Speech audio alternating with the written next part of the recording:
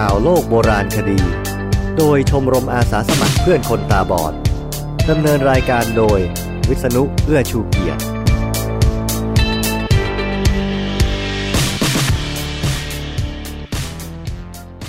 ขอต้อนรับคุณผู้ฟังสู่ข่าวโลกโบราณคดีครั้งที่109ครับเที่ยวนี้ผมมาจัดรายการเกือบจะปกติแล้วคือไม่ได้เอารายการที่อื่นมาแต่ก็ต้องรีบทำอยู่ดีแหละครับเข้าเรื่องกันเลยดีกว่าครั้งนี้มีหนึ่งข่าวกับเรื่องราวการเดินทางไปอียิปต์ของผมตามนี้ครับพบที่มาของหินในสโตนเฮนจ์เที่ยวอียิปต์ภาคคอปติกไคโรพบที่มาของหินในสโตนเฮนจ์นักวิทย์เสนอทฤษฎีใหม่เสาถูกลากมาทางบกเว็บไซต์ศิลปวัฒนธรรม27กุมภาพันธ์2562ทีมนักวิทยาศาสตร์และนักโบราณคดีเผยแพร่ผลการค้นพบแหล่งที่มาของหินกลุ่มหนึ่งของสโตนเฮนจ์กลุ่มกองหินปริศนาซึ่งเป็นหนึ่งใน7สิ่งมหัศจรรย์ของโลกในยุคกลางที่ยังไม่อาจบ่งชี้ที่มาของหินเหล่านี้ได้อย่างแน่ชัดโดยกลุ่มนักโบราณคดีเชื่อว่าจากการศึกษาแล้วหินส่วนหนึ่งในกลุ่มหินมาจากแหล่งหินทางตอนใต้ของเวลส์ซึ่งห่างไปจากสโตนเฮนจ์180 ไมล์หรือประมาณ289 กิโลเมตรกลุ่มหินสโตนเฮนจ์เป็นอีกหนึ่งปริศนาทางโบราณคดีและทางวิทยาศาสตร์มาโดยตลอดคำถามว่าใครเป็นผู้ก่อสร้างโครงหินขนาดใหญ่นี้ก็ยังไม่มีคำตอบที่แน่ชัดเห็นตรงกันทุกฝ่ายแต่การศึกษาครั้งล่าสุดโดยทีมนักวิจัยจากสหราชอาณาจักรอาจพอชี้นำข้อมูลเรื่องที่มาของหินให้คนรุ่นหลังสืบค้นและพิสูจน์สมมุติฐานที่เพิ่งค้นพบจากการสำรวจครั้งล่าสุดวารสาร Antiquity ประจำเดือนกุมภาพันธ์ตีพิมพ์ผลการศึกษาโดยไมเคิล พาร์เกอร์ เพียร์สันนักโบราณคดีจากมหาวิทยาลัยลอนดอนซึ่งระบุว่าเขาสืบค้นที่มาชัดเจนของกลุ่มหินในสโตนเฮนจ์ซึ่งถูกเรียกว่าบลูสโตนที่เรียกตามลักษณะโทนสีของหินที่ออกสีฟ้าจางๆถึงเทาก่อนหน้านี้เป็นที่รู้กันว่าหินบลูสโตน42 ชิ้นในสโตนเฮนจ์มาจากเทือกเขาเปรเซลลี่ในเพมบรอกเชอร์ทางตอนใต้ของเวลส์แต่การศึกษาล่าสุดเป็นข้อมูลที่บ่งชี้อีกหนึ่งข้อสมมติฐานว่าหินบลูสโตนในสโตนเฮนจ์นั้นมาจากพื้นที่จุดไหนกันแน่ข้อมูลการศึกษาของเขาทำให้เขาบ่งชี้ว่าหินบลูสโตนถูกเคลื่อนย้ายจากแหล่งดั้งเดิมของมันในพื้นที่ซึ่งเชื่อกันว่าเป็นเหมือง2 แห่งคือคานโกดอกและไครค์รอสเอเฟลินเพื่อนำมาสร้างเป็นอนุสรณ์กลางทุ่งบนที่ราบซอสเบอรีทางตอนใต้ของอังกฤษเหมือง2 แห่งที่ว่ามานี้อยู่ห่างจากสโตนเฮนจ์180 ไมล์และถูกศึกษาโดยทีมสำรวจตั้งแต่ปี 2014 จนถึง 2016 รายงานข่าวเผยว่าทีมสำรวจค้นพบถ่านโบราณและเครื่องมือที่ทำจากหินในพื้นที่บางจุดในพื้นที่ก็พบถ่านที่ถูกปะปนกับดินและหินอยู่ในแท่นโหลดที่เป็นแพลตฟอร์มบางอย่างซึ่งคาดการว่าอาจใช้สำหรับเป็นจุดเคลื่อนย้ายเสาขนาดใหญ่การศึกษาบ่งว่าหินบลูสโตนปรากฏบนพื้นผิวหลายล้านปีก่อนเมื่อชั้นผิวของแมกมาหลายชั้นเย็นตัวลงจนกลายเป็นทรงเสาแนวตั้งเวลาผ่านไปหลายยุคเข้าหินรอบแมกมาก็กร่อนออกจนเหลือแค่หินที่เรียกกันว่าบลูสโตนและเชื่อว่าหินบลูสโตนอย่างน้อย5 ชิ้นจากกลุ่มหินจำนวนมากในสโตนเฮนจ์มีที่มาจากเหมือง2 แห่งที่กล่าวข้างต้นปาร์เกอร์เชื่อว่าแรงงานในยุคก่อนประวัติศาสตร์น่าจะเล็งเห็นลักษณะตามธรรมชาติของหินที่ปรากฏขึ้นเป็นรูปทรงแนวตั้งขึ้นมาอยู่แล้วสอดคล้องกับสมมติฐานว่า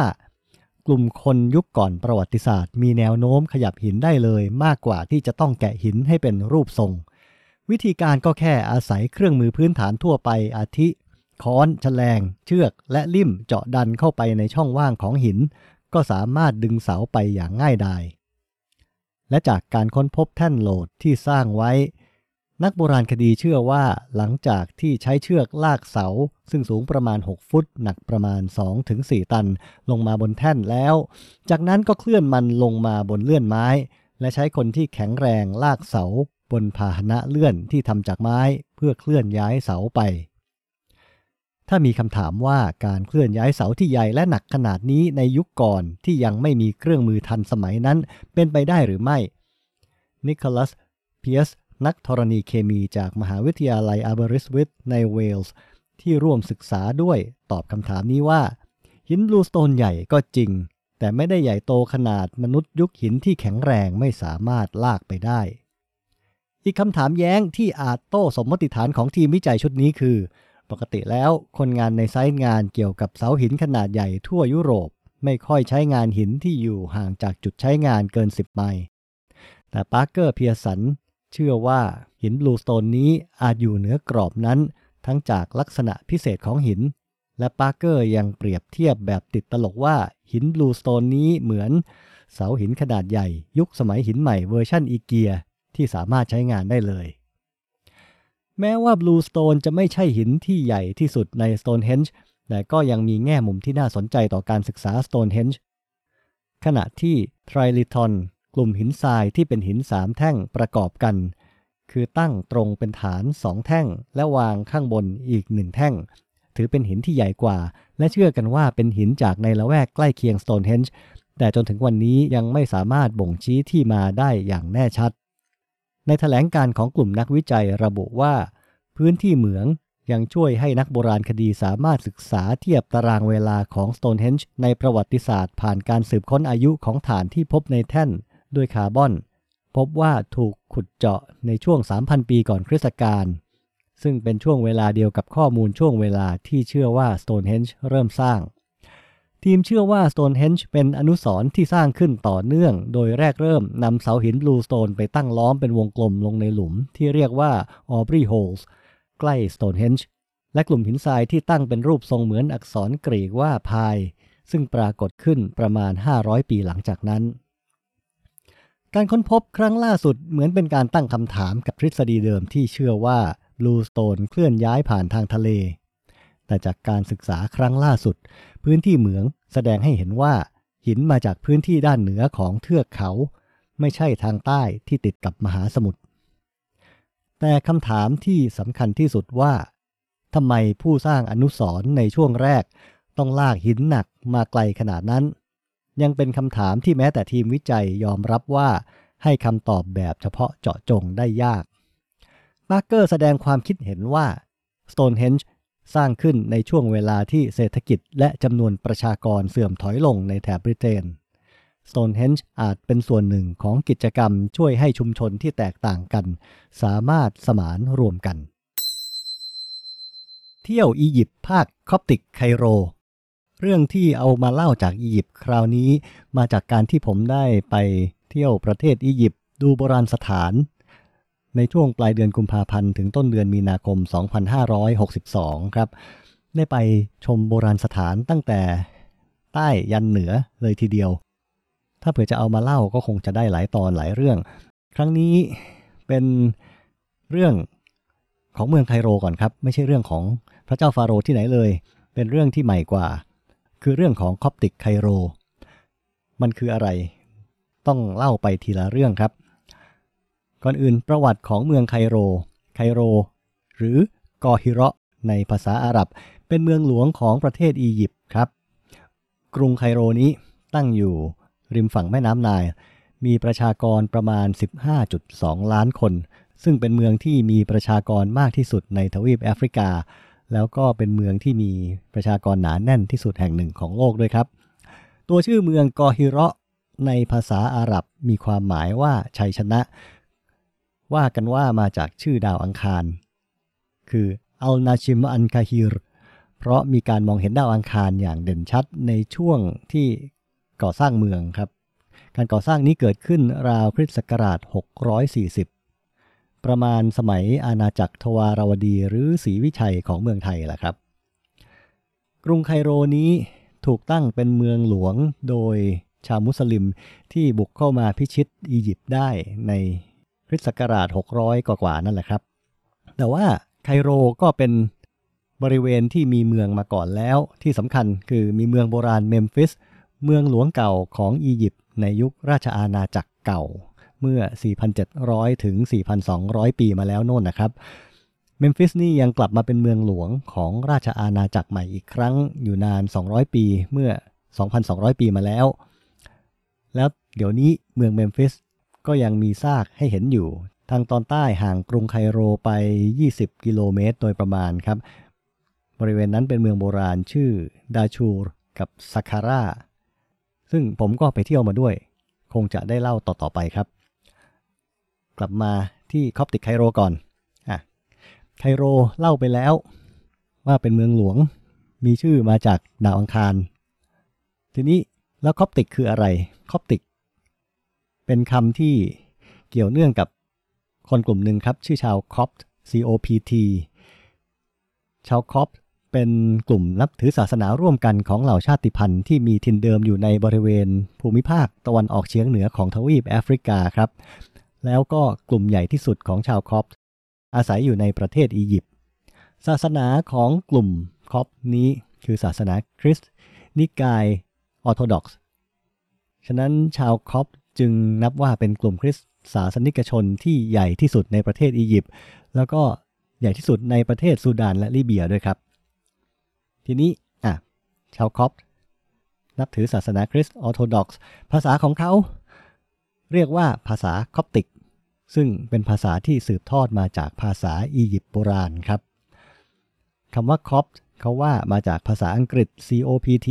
รับมาจากภาษาละตินว่าคอปตุสซึ่งมาจากภาษาอาหรับอีกทีนึงว่ากุปต์แต่คำว่าคอปติกมีที่มาอีกทางหนึ่งคือมาจากคำอาหรับว่ากิฟต์ซึ่งก็เอามาจากภาษากรีกอีกทีนึงแหละครับที่กรีกเขาเรียกชาวอียิปต์เป็นคำว่าไอกิปจอสคำนี้ก็กลายมาเป็นภาษาไทยคำว่าไอยาคุปที่หมายถึงชาวอียิปต์นี่แหละครับแล้วคอปติกไคโรหมายถึงอะไรล่ะคอปติกไคโรนะครับก็ต้องบอกว่าเป็นส่วนหนึ่งของกรุงไคโรซึ่งเป็นเมืองหลวงของประเทศอียิปต์แต่ทีนี้ชาวมุสลิมผู้พิชิตอียิปต์เนี่ยสร้างกรุงไคโรขึ้นอย่างที่ว่าในสมัยประมาณทวาราวดีของไทยแต่ว่าก่อนที่ชาวมุสลิมจะสร้างอะไรเนี่ยบริเวณนั้นก็มีการตั้งถิ่นฐานมาก่อนแล้วอย่างที่บอกนะครับว่าเมมฟิสก็อยู่ใกล้ๆกันแล้วก็ยังมีชุมชนชาวยิวในยุคโรมันเรืองอำนาจมีป้อมค่ายโรมันอยู่ในบริเวณนั้นอยู่แล้วส่วนที่โบราณกว่ากรุงไคโรใหม่ของชาวมุสลิมก็คือบริเวณที่เราเรียกกันเดี๋ยวนี้ว่าคอปติกไคโรคือเมืองไคโรของชาวคอปต์นั่นแหละครับในบริเวณนี้มีป้อมของชาวโรมันตั้งชื่อไว้ว่าป้อมบาบิลอน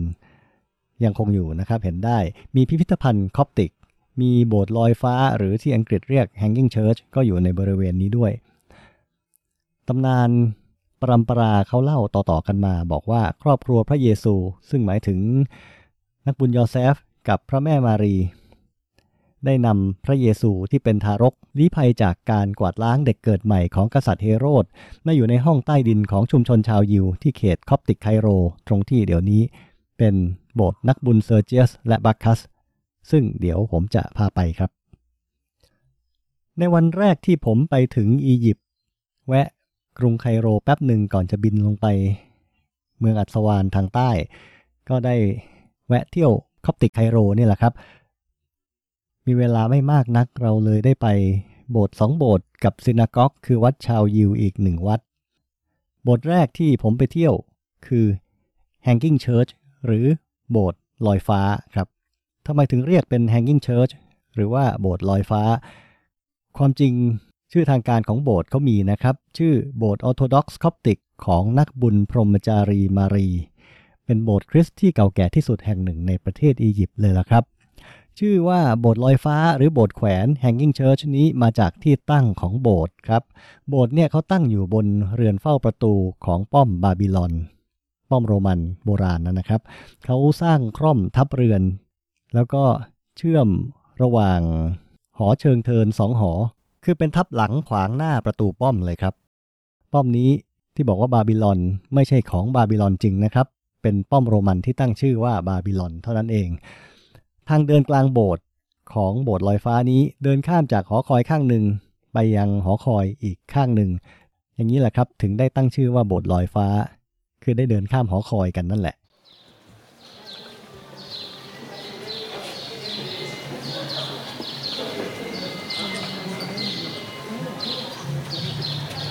What is this place?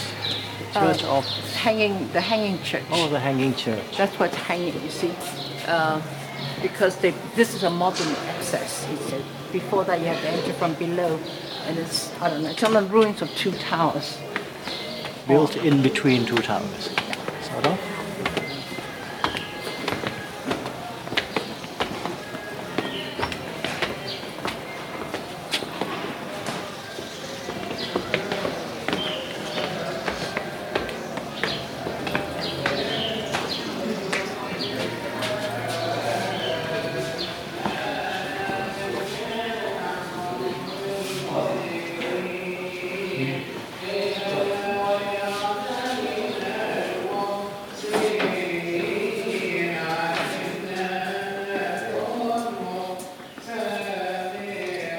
ความที่โบสถ์สร้างอยู่บนเรือนเฝ้าประตูมันแปลว่าการเข้าโบสถ์เราต้องขึ้นบันได29ขั้นขึ้นไปข้างบนครับแต่ว่าเดี๋ยวนี้โบสถ์ไม่สูงขนาด29ขั้นหรอกเพราะว่าพื้นดินรอบๆมันสูงขึ้นป้อมก็เลยดูเตี้ยลงโบสถ์เลยพลอยอยู่ต่ำลงไปด้วยแต่ว่าอยู่ดีละครับทางเข้าโบสถ์ก็ยังต้องมีการลงไปนิดนึงไประดับเชิงบันไดซะก่อนแล้วค่อยก้าวขึ้นบันได29ขั้นชุดเดิมนั่นแหละเข้าไปที่โบสถ์ในโบสถ์ลอยฟ้านี้มีส่วนนอกห้องพิธีกับส่วนในห้องพิธีครับทางเดินที่ว่ามีบันไดนั้นพาเราเข้าไปส่วนนอกก่อนตอนที่ไปเขากำลังสวดมิสซาเช้ากันอยู่พอดี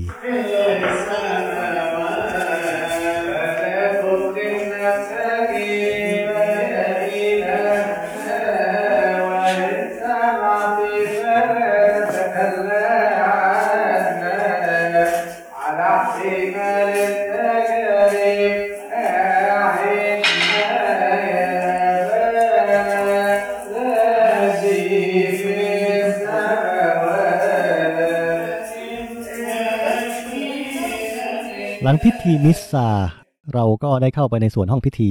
กลิ่นกำยานยังอบอวลไปทั่วห้องอยู่เลยครับเข้าไปแล้วก็รู้สึกถึงบรรยากาศของการบูชาอันศักดิ์สิทธิ์ในห้องพิธีนี้มีรูปเคารพหรือไอคอนอยู่รอบไปหมดรอบๆห้องยังมีผ้าห่อกระดูกของนักบุญอยู่ในตู้ให้คนไปกราบไหว้ด้วยนะครับส่วนที่เด่นอันนึงคือฉากเหนือแท่นบูชาซึ่งทำเป็นรูปเคารพ7แผ่นตัวแผ่นกลางวาดเป็นพระเยซูประทับบนบัลลังก์ด้านหนึ่งมีพระแม่มารีกับอัครทูตสวรรค์กาเบรียลกับนักบุญเปโตรเฝ้าอยู่ส่วนอีกข้างหนึ่งเป็นนักบุญยอห์นผู้ให้บัพติศมาอัครทูตไมเคิลและนักบุญเปาโลครับอีกแห่งหนึ่งคือโบสถ์นักบุญเซอร์เจียสกับนักบุญบัคคัสโบสถ์นี้มีอีกชื่อหนึ่งเรียกว่าโบสถ์อาบูเซอร์กาก็นับว่าเป็นโบสถ์ที่เก่าแก่ที่สุดแห่งหนึ่งในเขตคอปติกไคโรสร้างขึ้นตั้งแต่คริสตศตวรรษที่4แล้วล่ะครับ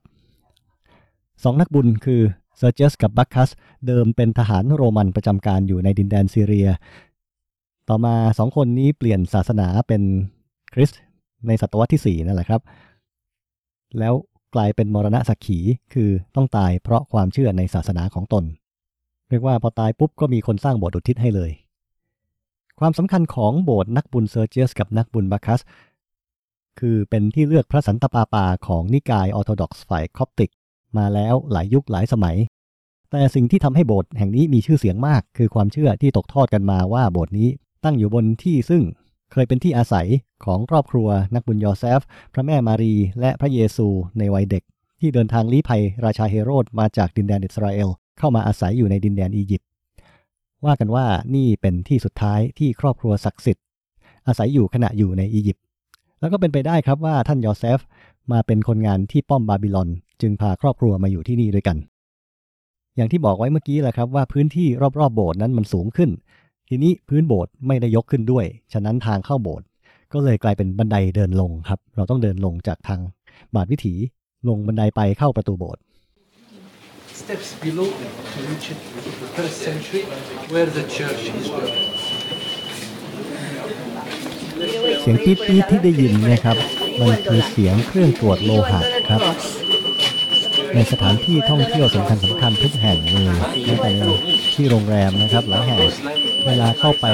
ก็จะมีที่กั้นก็มีช่องทางเดินที่เราต้องเดินผ่านแล้วมีเครื่องตรวจโลหะบางแห่งมีเครื่องเอ็กซเรย์กระเป๋าด้วยซ้ำไปนะครับ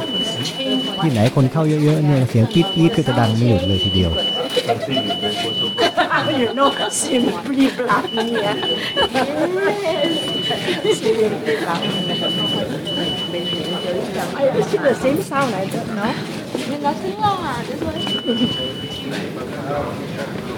I like to hear something different. Individually packed.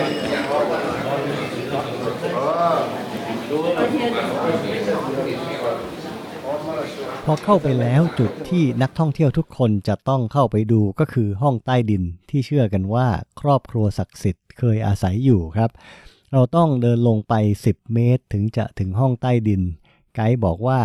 ปีที่แล้วน้ำยังท่วมอยู่เลยเราโชคดีมากเขาสูบน้ำออกหมดทำให้เราได้เข้าไปดู Follow me down, please. Watch your head. What's the card about the story about the church wonder?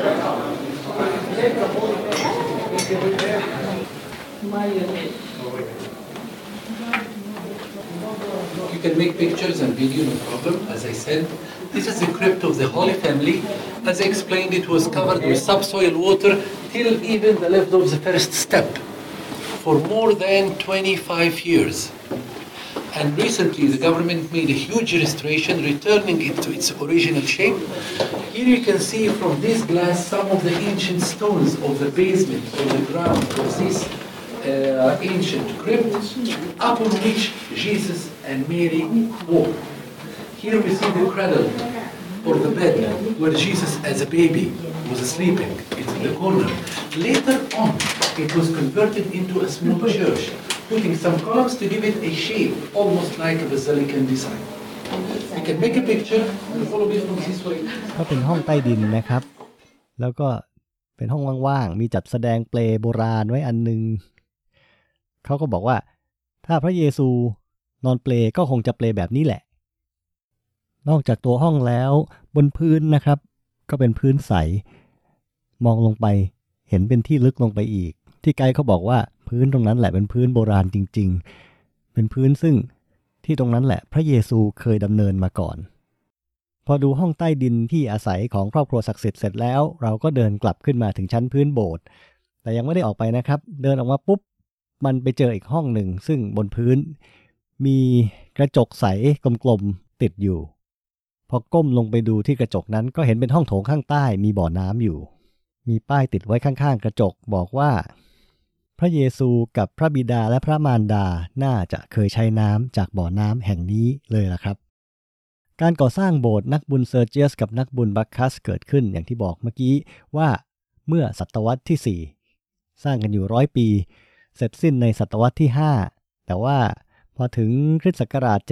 750เกิดไฟไหม้ก็มีความเสียหายเกิดขึ้นมากแต่ว่าจากนั้นมาก็มีการบูรณะซ่อมแซมมาเรื่อยๆจนกระทั่งถึงปัจจุบันโบสถ์แห่งนี้เลยนับว่าเป็นต้นแบบของโบสถ์คอปติกดั้งเดิมที่ยังคงหลงเหลืออยู่ในคอปติกไคโรครับโบสถ์ยิวหรือซินากอกที่ผมไปเที่ยวในคอปติกไคโรนะครับความจริงสวยงามมากทีเดียวแหละแต่ว่าเขาไม่ให้ถ่ายรูปเข้าไปก็ไปดูเฉยๆความโดดเด่นของสถานที่นี้ไม่ใช่เรื่องว่ามันสวยขนาดไหนหรอกครับแต่เป็นเรื่องตำนานว่ามันสร้างขึ้นมายังไงซินาโกกอันนี้ชื่อเบนเอสราเป็นโบสถ์ยิวที่เก่าแก่ที่สุดในอียิปต์เลยทีเดียวครับตัวโบสถ์ไม่ได้สร้างขึ้นมาจากพื้นที่เปล่าก่อนหน้านั้นเคยเป็นโบสถ์คอปติกมาก่อนโบสถ์คอปติกสร้างในสมัยศตวรรษที่4รุ่นเดียวกับโบสถ์ที่เราไปดูกันมาแล้วนั่นแหละแต่ว่าต่อมาประมาณศตวรรษที่9นะครับมีการรวบรวมเงินของชุมชนชาวยิวให้ได้ 2,000 ดินาร์เพื่อไปซื้อที่ดินโบสถ์คอปติกอันนี้เพราะว่าชาวยิวเขาเชื่อว่าบริเวณตรงนี้เนี่ยเคยเป็นเส้นทางเก่าของแม่น้ำไนล์ก่อนที่จะย้ายไปตรงอื่นแล้วแม่น้ำไนล์ตรงนี้แหละที่โมเสสที่ถูกใส่กระจาดลอยน้ำมาได้รับการช่วยเหลือขึ้นมาจากน้ำโดยราชินีของพระเจ้าฟาโรห์ฉะนั้นเขาก็เลยสร้างโบสถ์ยิวขึ้นที่นี่เป็นที่ระลึกครับรายการข่าวโลกโบราณคดีโดยชมรมอาสาสมัครเพื่อนคนตาบอด จัดทำโดยวิษณุเอื้อชูเกียรติครั้งที่109เวลาหมดแล้วครับพบกับข่าวและเรื่องราวจากอียิปต์ในคราวหน้าอย่าพลาดนะครับสวัสดีครับ